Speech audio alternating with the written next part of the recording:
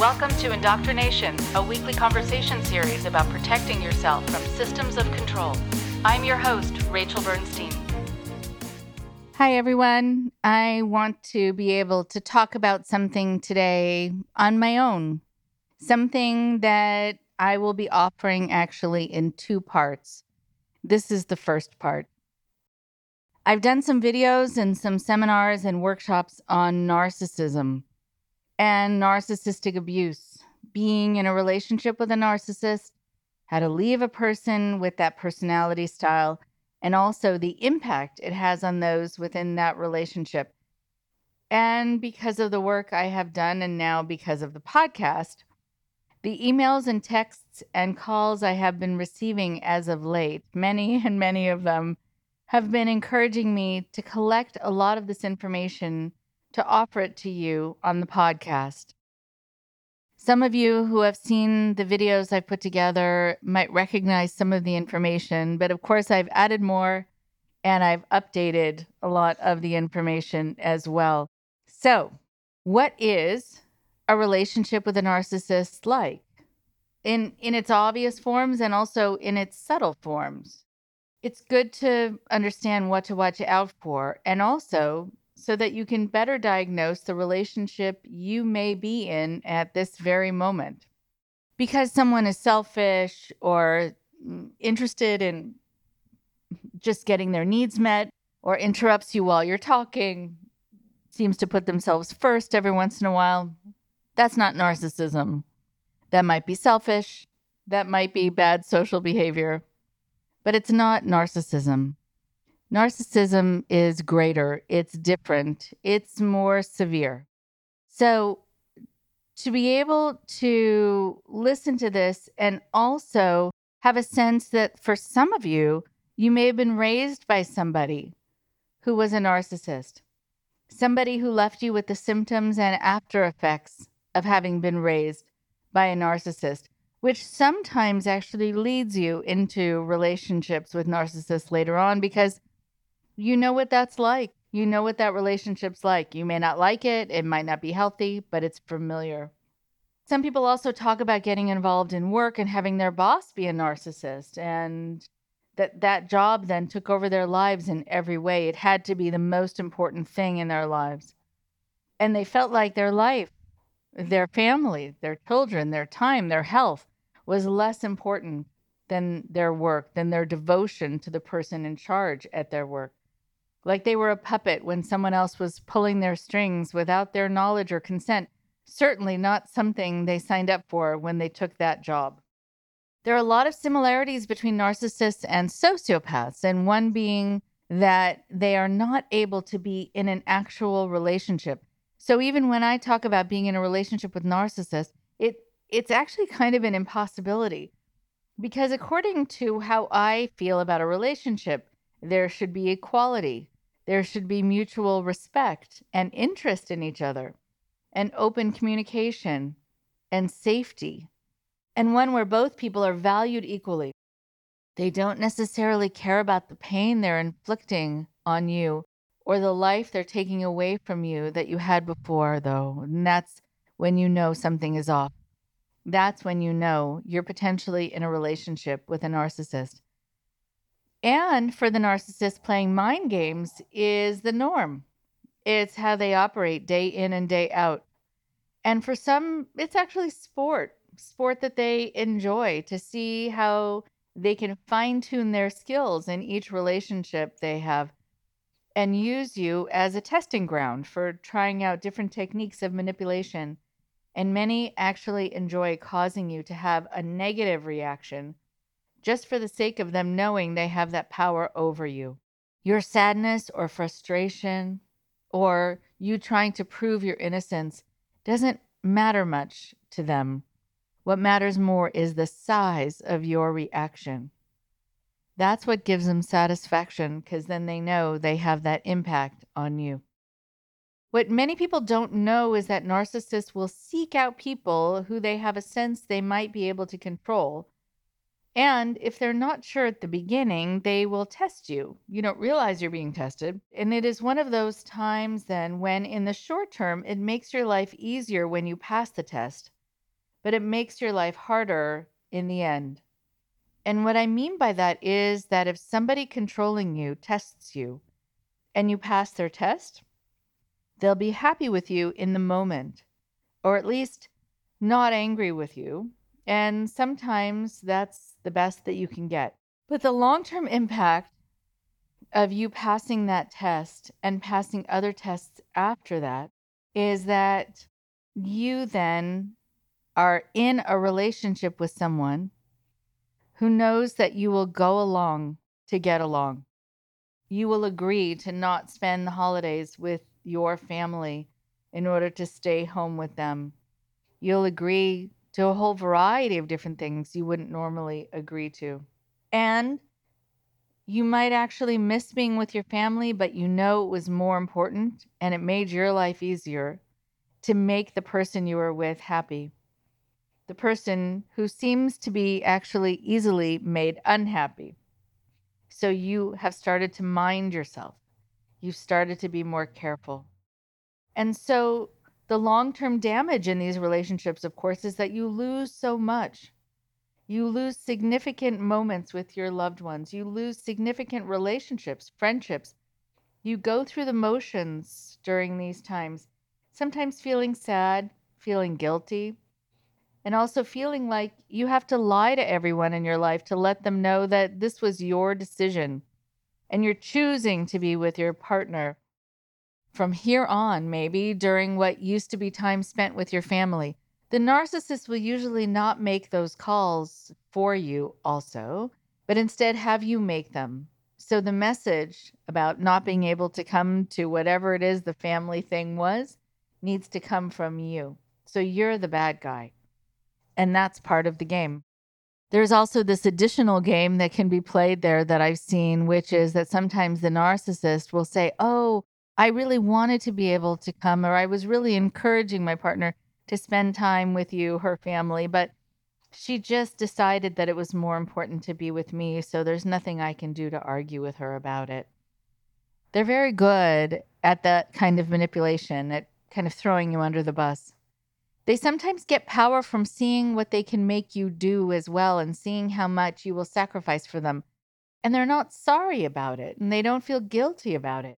The tricky part is that you might not realize that it's a game because that's not the way you live your life. And as I've mentioned in the past, we assume that what's true for us is true for other people.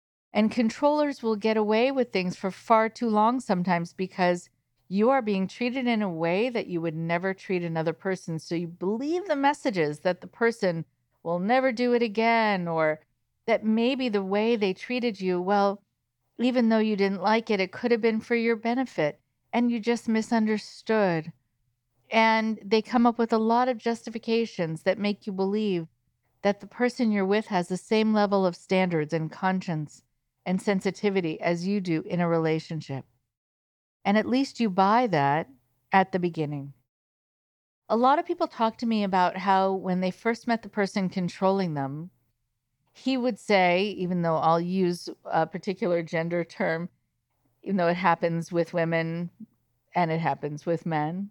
But again, he will say something wonderful. He will be charming, confident, often the life of the party, seems secure, charismatic, and you might feel specially chosen to be with this person, like you're on a high.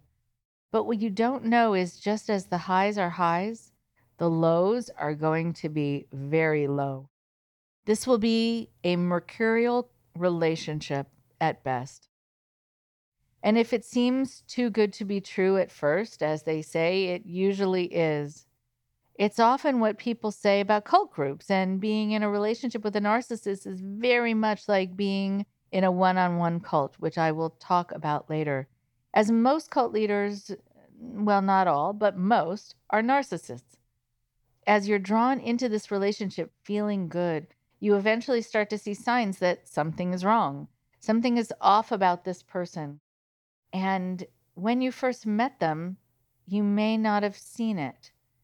But for a lot of people, they start to remember actually that the first time they met this person, they kind of were charmed by them at the same time They found something about them off, too much in a way, or troubling, but they ignored it. And I've had people say to me that when they first met the person they wound up being with, they didn't find them the least bit attractive or appealing, even sometimes a little creepy or too slick. They seemed to have all the answers. Their smile was too big. And the other part was that they were all consuming right away. Sometimes people who find themselves with a narcissist feel so special, feel again like they could be with anyone, but they've chosen to be with them. So they feel so good about it. But sometimes they will also start to feel insecure about themselves and not know why. They won't realize that along with this high and along with being with this person special who's so charismatic, this person is probably making digs that they're not quite noticing in an overt way. They're making little comments like tiny insults, patronizing comments, ones that were to make them question their own honesty, perhaps, their own trustworthiness.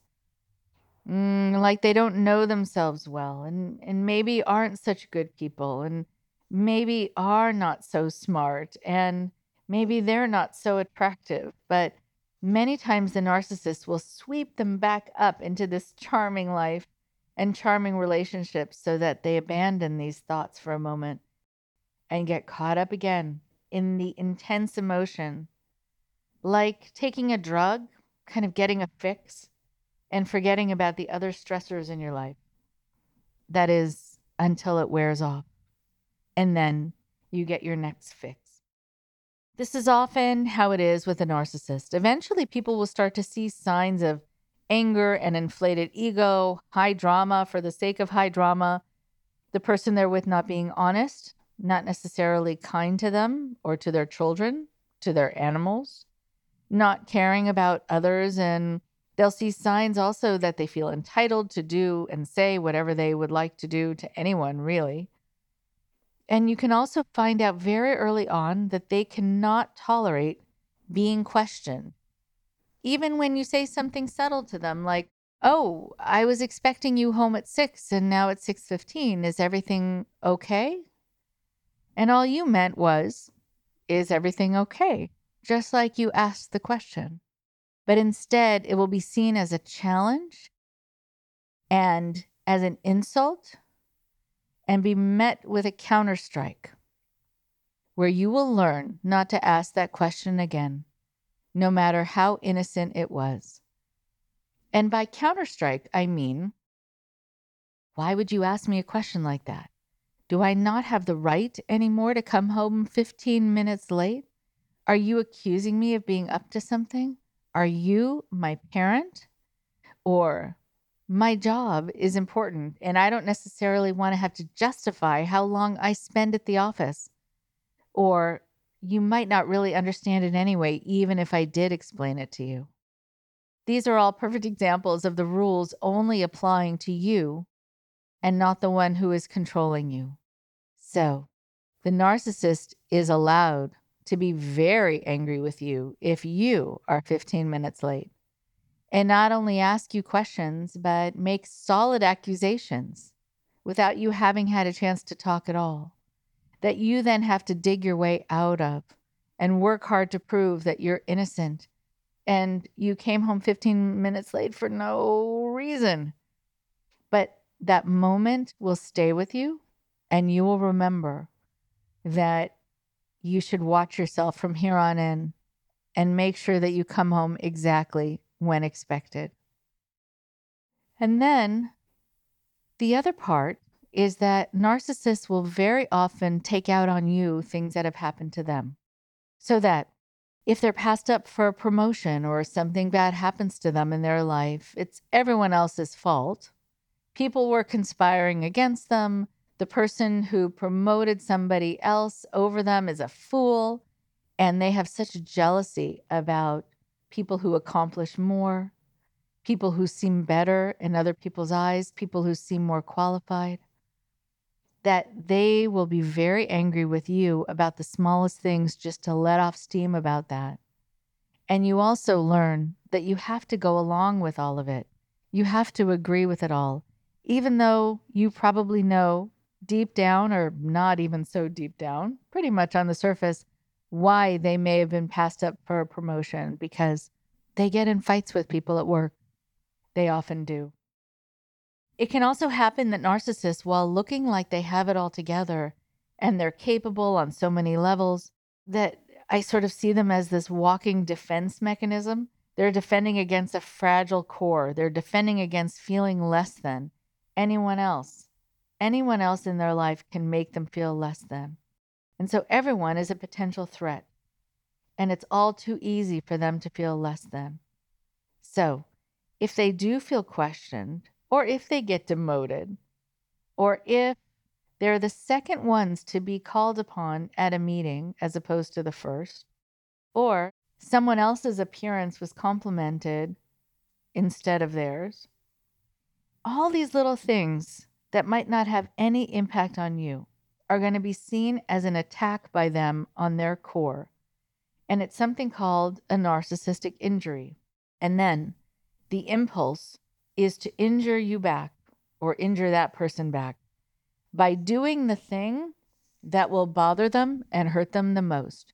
And in a situation with you, it would probably mean berating you and testing you, making you make more sacrifices, or by being silent and ignoring you, whatever makes you feel injured, whatever makes you feel worried or on edge. And the punishment that you will receive for something you didn't realize you had done, or something you actually didn't do, is going to be intense and unexpected. And if you ask why it's happening, there will very often be the response, you know why. Truth is, you don't know. And they won't often tell you. That's part of the game, to keep you guessing and to keep you trying to understand, to keep you on edge. And that is when you start going down the rabbit hole. Things don't make sense suddenly. And when things don't make sense, you get off kilter and you can get dependent on the person you're with in the hope that the next thing they say will make it all make sense. But it doesn't usually. They were happy with me a half an hour ago, and now they're accusing me of being someone that should never be wasting their time, someone they should never be trusting, someone who will never fully understand them and accept them and love them, someone who doesn't care, has never shown that they care. But as soon as they feel better, you will be able to go back to being kind of off the witness stand and being innocent again. You have just weathered a storm, but you didn't know what caused it, and you didn't know what stopped it. And it's upsetting, and again, intense. And then, without warning, it starts all over again. And that becomes your life. The other part that starts to make you feel like you're going down the rabbit hole is when there's gaslighting for the purpose of taking control over you. And the term gaslight has become a little more popular, and it comes from the play and the movie Gaslight. And examples of it are things like if the person you're with has done something to you that truly bothered you, and you ask them about it or you show some emotion around it, they'll say you're imagining things. They'll say, I never said that. They will tell you that you're being too intense or too sensitive. Or if they do admit that they did something wrong to you, well, they'll say, oh, I was just joking. Where's your sense of humor? Or they'll say, oh, you know what? You're getting so confused so often. I know that's what you think you remembered, but that's really not what happened. You know, you might need some help with that because I think something's wrong. You're not thinking clearly. Or they'll ask you why you're so defensive.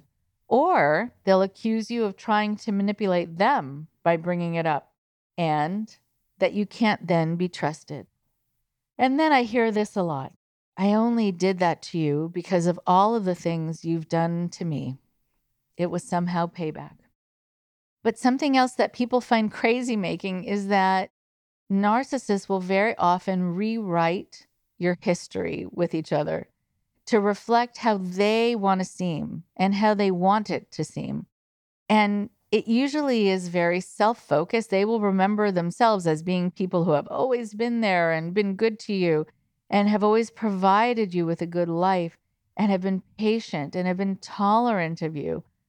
And that you just have decided to not be happy with them and you have decided to not appreciate them. And it's an absolute revision. You can't argue with it either. But just as they reflect back on themselves having been wonderful, while you somehow disappointed them or failed them, then there's this other piece added to it that makes it additionally confusing, like it needed to be any more confusing. They're often not reflective about your experience in the past with them.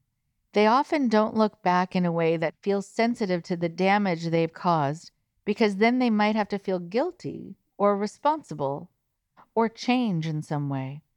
And they don't want to, and they can't handle it. So narcissists, by and large, usually stay focused on the present and the future, not the past. And again, only the past if they do feel they were wrongly persecuted or that they were wronged by someone and misunderstood for their greatness by so many of the people in their lives who have often not seen their greatness. There's an example of this. I remember a man who I spoke to who came to me looking so sad. He had been in a marriage for 12 years with, turned out to be, a narcissist. They had 2 children and divorced just 1 year before he came to see me. And as awkward as it was for him and as difficult as it was for him, he wanted to make sure to go and be at his kids' sports games, knowing he would see his ex there and he would see his ex with her new partner. Actually, not so new. The partner she started dating while they were still married that he wasn't allowed to be upset about. And he wasn't allowed to be rude to this man as well. He was supposed to be kind to him. And he had helped to work on the house that they lived in for many years so that it would feel like a home, a good home for him and his wife and their children. And he did whatever she asked and added to the house, even if he didn't see there was a need to add whatever that was to the house. He did whatever she wanted. He even painted the house and repainted it colors that she changed her mind about over and over again. And then she actually often hated the house and would complain about it. And why wasn't he working harder so they could afford a bigger place? She was working too, but somehow it was his fault. And so she would also berate him for not finishing a project she had given him that morning, even though they had both left for work, but he was still in charge. But he tried as hard as he could in that home to try to make it joyful for his children. He loved hearing his children be joyful in that house. He loved building the swings outside that he could play with them all summer long, while she would go out with friends that he eventually found out were more than friends. And then, when it came time for the divorce, she kicked him out of the house. He didn't have any more fight in him, so he didn't fight to keep it. And the house that she said she was always miserable with was now the house that she was keeping and the house that he was never allowed to come back into. Or she said that she would call the police to say that he was trespassing, or worse, that he was stalking her. The reason I tell you the story is because of this next part. It's a perfect example of the narcissist not looking back and the impact that has, because the people who are with a narcissist are people who do think about the past. They're often feeling so repeatedly injured by that person. And they remember the times they were injured. And they're not able to say it out loud. So they collect these moments of hurt in their heads. And they try to make sense of it all. And the times that things were turned around and they were blamed for everything, they again are trying to have this sort of inner dialogue. Like, was it my fault? Is there something I could have done better? Is there something I could have done differently? People, again, who are narcissistic are often drawn to people who are empathic and kind and sentimental and giving and forgiving. And the kind of people who remember the kind of people who remember happy moments and also remember the moments when they were hurt.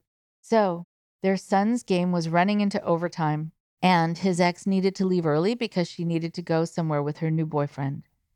And the ex-husband said that was fine, that even though it was her weekend with the kids, so she probably needed to have made other arrangements, he would wait till the end of the game and then take the kids back to his old house. He knew that it was going to make him teary to see it. He would sometimes drive by just to remember the good times there and would always end up crying. After he agreed to take the kids back home to that house, she went to take a piece of paper out of her purse and a pen and started writing something down and handed him a piece of paper. And he looked down and he saw what was written on it. It was his old address. He had lived there for 12 years and was only out of it for 1 year. But she gave him the address as though she didn't remember that he had lived there too. He knew he couldn't say anything like, "You've got to be kidding me. Have you completely forgotten our history? So much that you don't remember that we moved into that house together and started a family in that house? And just because you were dating people for the last few years and were focused on other people, I was still there. That was still my house. I was taking care of all the tasks you wanted me to take care of to make that house a home. And I stayed there until I got brave enough to file for a divorce and make that change." But it was another one of those dialogues in his head. He knew the firestorm that would ensue if he said any of those things out loud, because he would have been called abusive and many other things he had been called for many years. He didn't want to hear it. So he just folded the piece of paper and put it in his pocket and turned to her and said, "Thanks, I'll bring them home." He was the one whose heart was hurt because he was the one who remembered and was sentimental. She clearly was not, and could very coldly cut off her emotions and not remember. What I mentioned just before, that he could have been called abusive and many other things, well, here are the many other things that used to happen to him and happen very often in those moments where he would have had every right to be upset and baffled and insulted, and he would have every right to say something. But he would have been accused of judging her, using that moment in public to shame her, using that moment where everyone should be focused on the children to take care of his selfish emotional needs. He would have been accused of not being able to let it go and not being a man, is what she often said to him. And he would have been called pathetic for being so sentimental.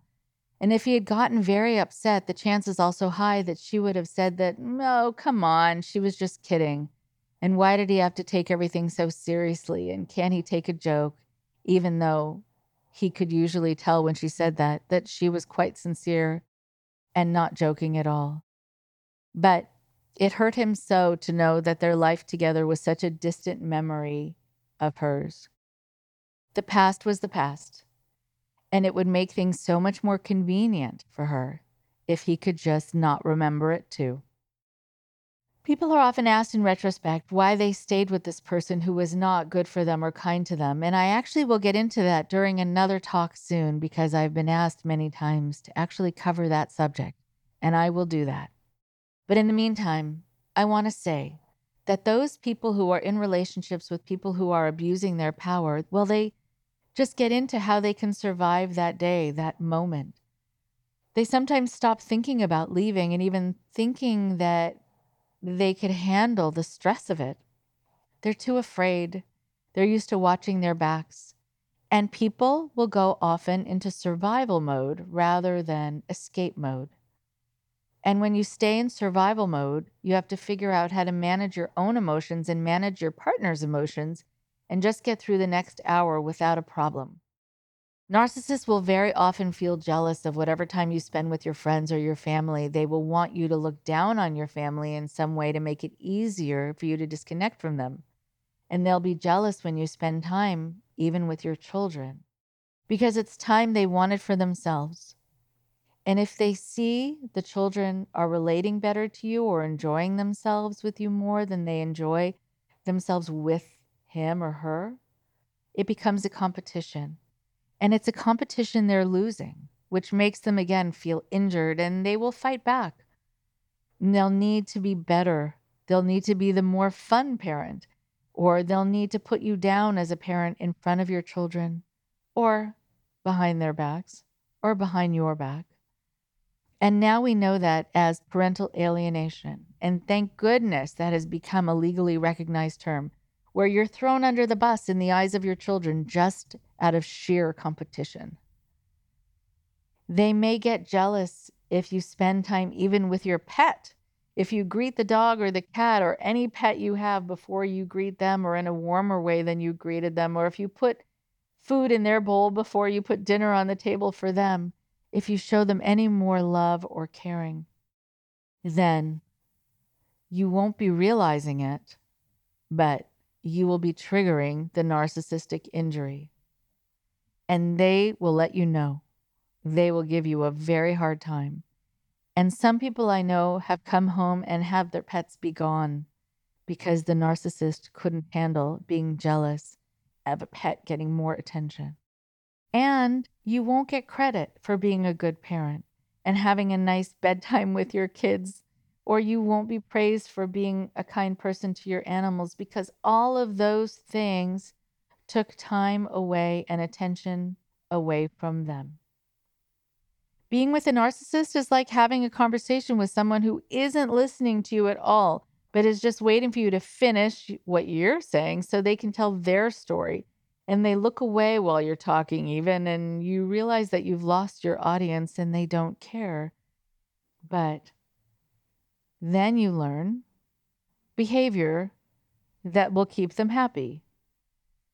You either don't tell your story at all, or you keep it very, very short, or they will put you down as having gone on and on and on and sharing something that's totally irrelevant and a waste of their time. And I remember also there was a new mom who shared with me that her husband would yell at her whenever she was nursing their baby because he didn't like the fact that they were having this warm time together. And the baby then had a very hard time and would unlatch while he was nursing. And then the baby would get hungry, and that was met with additional tension because then she would need to go to take care of this hungry baby. And he would give her a hard time. Why is she letting the baby take over their lives? Does she love the baby more? And in that instance, yeah, she did. I want to also talk about the release of cortisol here, the adrenaline that runs through people's systems when they don't know what they're walking into, either when they come home or when they're already home and the narcissistic partner arrives at home, but they don't know if things are going to go well or if things are going to go very badly. And if they're going to be given a speech about something they supposedly did or said or didn't do or didn't say, didn't do the right way. And the narcissist can sometimes harbor feelings throughout the day that then get unleashed as soon as they get home. And so what happens is that when people have a home like that, there is no more of that kind of feeling of a home being an oasis from the stressors in your life. It is a minefield.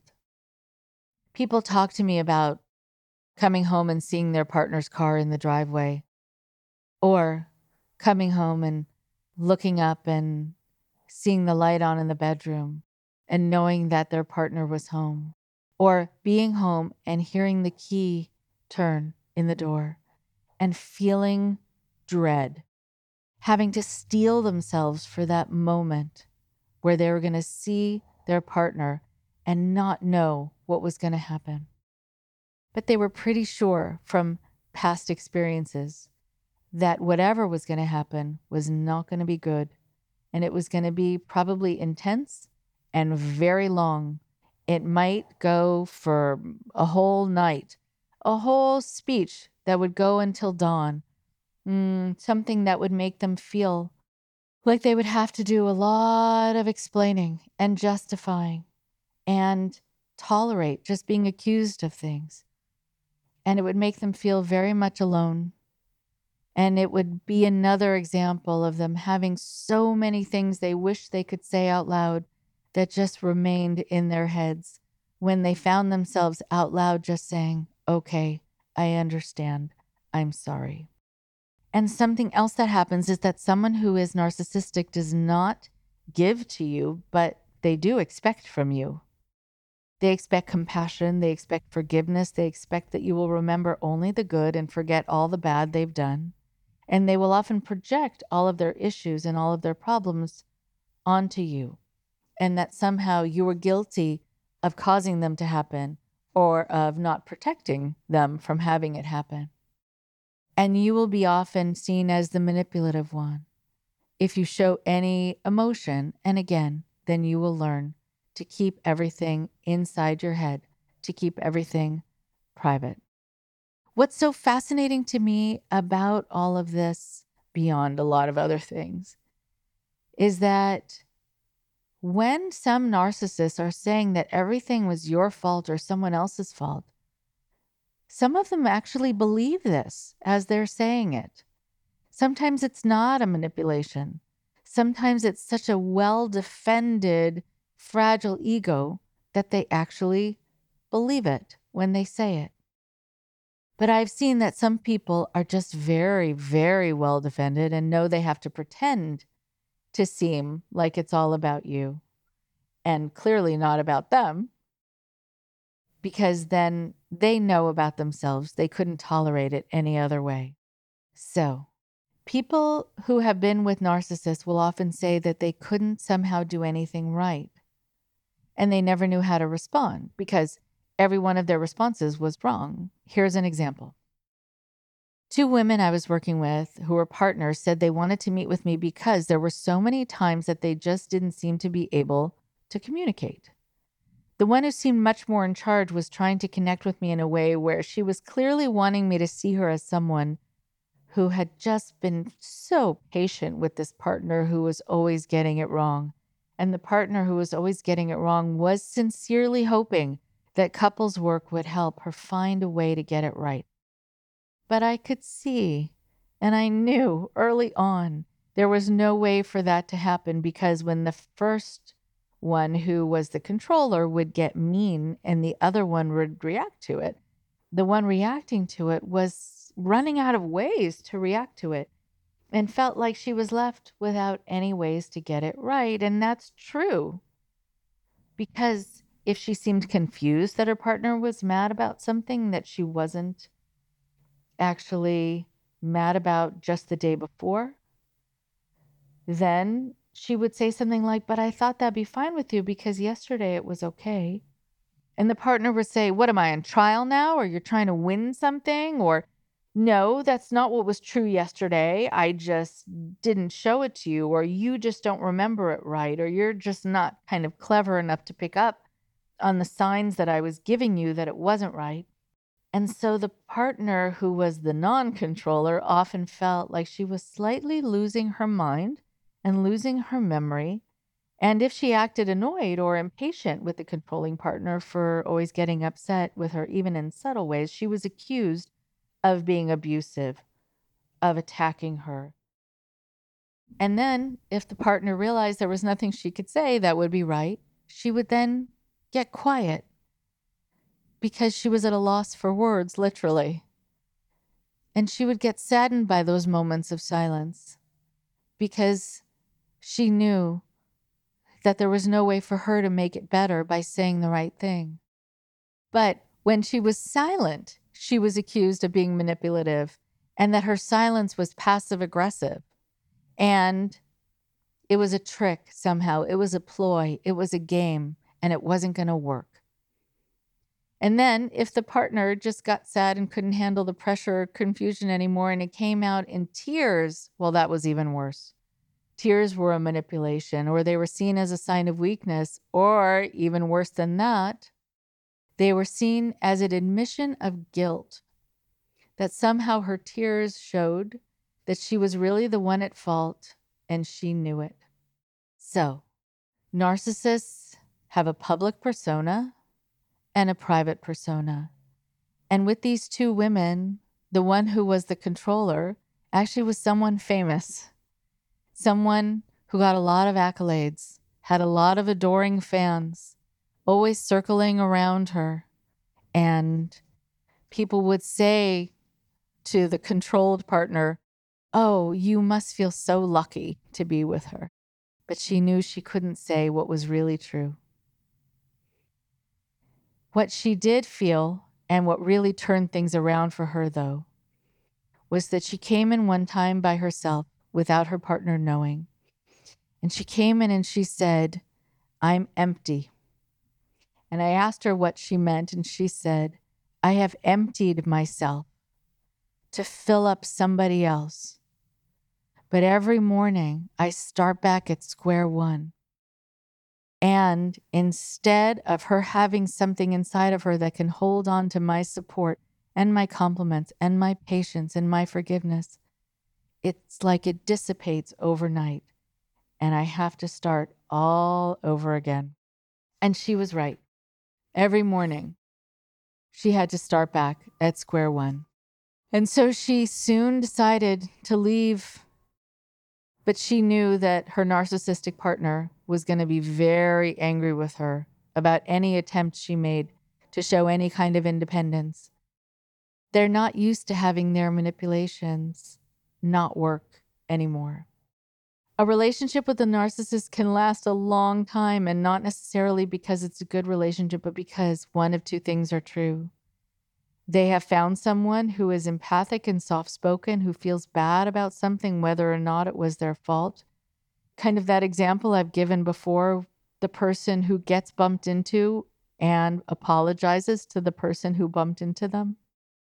And they will do whatever they can to make sure that the controlling person is not unhappy with them. And narcissists love that. They're attracted to that.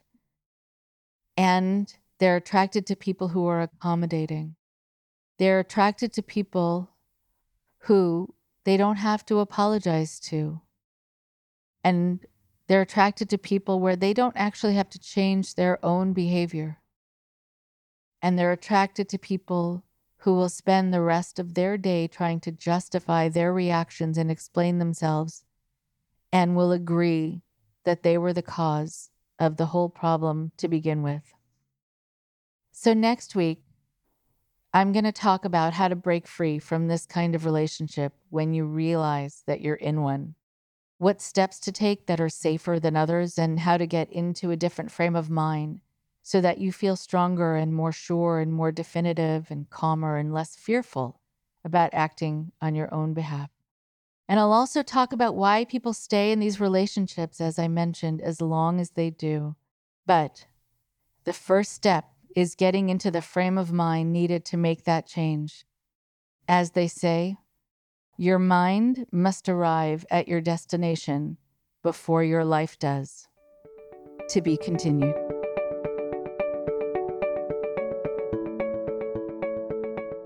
And yes, even though you just heard my voice for quite some time, there is still a one more thing before you go. I know my audience well enough to know that if I don't do this part, I'm going to hear about it. So I actually did have something that I wanted to talk about briefly. A couple of years ago, I started telling people that when they had been involved in a relationship with a narcissist, either by virtue of being raised by one or working for one or dating one or being married to one, that their experiences were very much like having been in a cult, a one-on-one cult of sorts. And for some people, that was a helpful description because it painted a picture for them. It painted a picture of them being in a situation that could play with their minds, where somebody had taken them over without their knowledge or consent and had split them off from the rest of their world. Let me explain why that analogy seems to work to paint that picture. Being in a relationship with someone who has an insatiable need for attention and adoration means that you will matter less all the time. I can sometimes tell when somebody is in a relationship with a controlling person, when the person has needed to actually craft their life and their day around serving the needs of the other person. that person who is sort of a bottomless pit of need. When I see both of these people together, one of them, the one who is being sort of fed and given all the attention, and the one also who doesn't feel remorse about what they've done wrong, well, they seem fine, wrinkle-free, and they're very polished, and they really seem like they have it all together. And the person they're with looks haggard and tired. The person in charge has been, for lack of a better term, and maybe this seems harsh, but it's the way a lot of people have described it to me who have been in these relationships, has been an emotional parasite, so to speak. And the other person has been their host. You are drained while they are filled up and emotionally nourished, at least for the time being, at least until it wears off, and then you have to start all over again. And the reason that I think it's important to create an understanding of this analogy is that there are many people who have left cults who then find themselves drawn to getting into relationships with narcissists because it's so familiar. It's what they know. It's familiar to serve the needs of somebody else. It's familiar to get into needing to ask for permission rather than making a statement about something or making a decision on their own.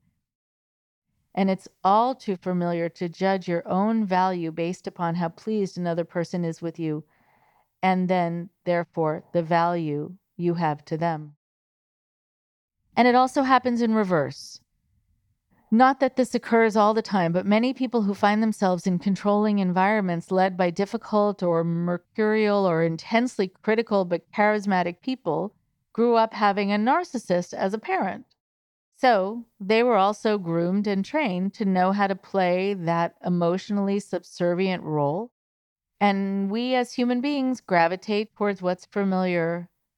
And a cult will certainly feel all too familiar. Yet another place where you don't get to follow your own voice, your own instincts, and define what your goals are, or even define your sense of self. And this is not at all to blame those who kind of go out of the frying pan into the fire in either direction. It's to let you know that sometimes it will be all too easy to do so. And therefore, you want to find out about what was unhealthy in the relationship or in the community that you were in before, so you don't gravitate towards that or invite that into your life again, so that you can also start to see that you are deserving of more, of better. It can be very maddening and depressing for people to sit back and see that they might be in a different place now with a different person, but they know this feeling all too well, and they're reliving their old life again. And they're getting into surviving, actually, rather than living. And so a lot of people will say that they spend a lot of their childhood and early adulthood not really being able to figure out who they were because they were so busy tending, again, to the insatiable needs of somebody else. And they haven't learned how to be proud of themselves, have an internal guide that tells them that they're doing a good job. Instead, they sort of defer to the other person. They focus on another person who's in charge of them to define who they are and also to tell them how they should feel about themselves. It's a very disorienting life, and it's so important to take time away from that and to try, if you can, to be brave enough to take that time away so that you develop a sense of self, even if it makes the person in charge of you unhappy with you for doing so. A woman I spoke with recently who came to see me was raised in a family with a narcissistic father, who then sent her to an unaccredited boarding school that was based on some very troubling psychological philosophy of digging into your emotions even when you were a young child and blaming yourself completely as the one getting in the way of yourself and your success all the time, and never being able to be angry or resentful towards anyone else. Well, of course, the father would send her to a school like this. And it left her getting into eventually a marriage with somebody who, unfortunately, was all too willing to define her and redirect blame back on her and do everything that was basically familiar to her. And when she was about to turn 40, she suddenly remembered a statement that was taught at this school to her that if people didn't know what they wanted to be or to do by the time they were 40, then it was too late. I don't know why that was a statement, and in fact, I don't agree with it at all, but it's something she remembered with some trepidation. So at the time of her 40th birthday, she actually went to a career counselor I referred her to go to, someone who could offer her some ideas of what she might want to do. But it was in that moment that she realized how she hadn't developed a sense of self. And the career counselor noticed how she was not able to answer questions even about what she liked and what mattered to her and what she thought she would enjoy or what she thought she was good at or what strengths she had. And she also noticed that the woman just kept reversing it, asking her questions in response, like, I don't know what I want to do. What do you think I should do? I don't know what I'm good at. What do you think I should be good at? What do you think I would be good at? And I don't know if I'm reliable enough to take on a good job and trustworthy enough to do a good job. What do you think? So the career counselor said, I actually think that I'm sending you back to work with Rachel for a little while longer. And then you're welcome to come back to me. But it's hard for me to help define what you might like to do if you don't know who you are. And if you don't trust your strengths and are not sure, even if you're trustworthy and should be hired by anybody. So the woman had signed a release so that the career counselor and I could be in contact with each other because we were both trying to help her move forward in her life in different ways. And I got a call from the career counselor letting me know that she wanted to be helpful to this woman, but that she was sending her back to work with me for a while. And she ended her message by saying the following. It was very sad, actually, to meet with her. She was a wonderful woman, and she showed up on time. She came prepared to take notes. She was personable and bright, but I couldn't get her to make a definitive statement about her strengths and about her wants. It's like someone has gotten into her head. Well, that was well said. That's precisely what's happened. Someone actually, well, more than one person, got into her head. And unfortunately, they were still residing there, hanging out there, even though they weren't invited anymore, and even though she was trying hard to kick them out. And eventually it happened. After a few years and a lot of confidence building and a lot of work to hear her own voice louder than theirs, and to have her voice be positive and drown out their negative thoughts. She is now on the road to building her own life and building her own career. And in fact, recently told me that she's decided that she wants to become a career counselor for older adults to help them find their way. Talk to you next week. I'm excited to say that this podcast is now available on additional platforms. If you want to listen to Indoctrination, it's available for download on the NPR Radio Public app, YouTube, Apple Podcasts, Spotify, and more. Please support Indoctrination at patreon.com/indoctrination. We now have a big library of content that you can access with any donation. And subscribers receive bonus interviews and other cool goodies. We love hearing from you too. So send us an email at indoctrinationshow@gmail.com. Thank you for your support. And if you can't become a paid subscriber, I will be so grateful for any and all support that you show. Whether it's subscribing on SoundCloud, YouTube, or Patreon, or giving us a like on our Indoctrination Facebook page, or following our Twitter and Reddit feeds. Thank you for keeping up with us and for keeping the show going. Until next time, Rachel.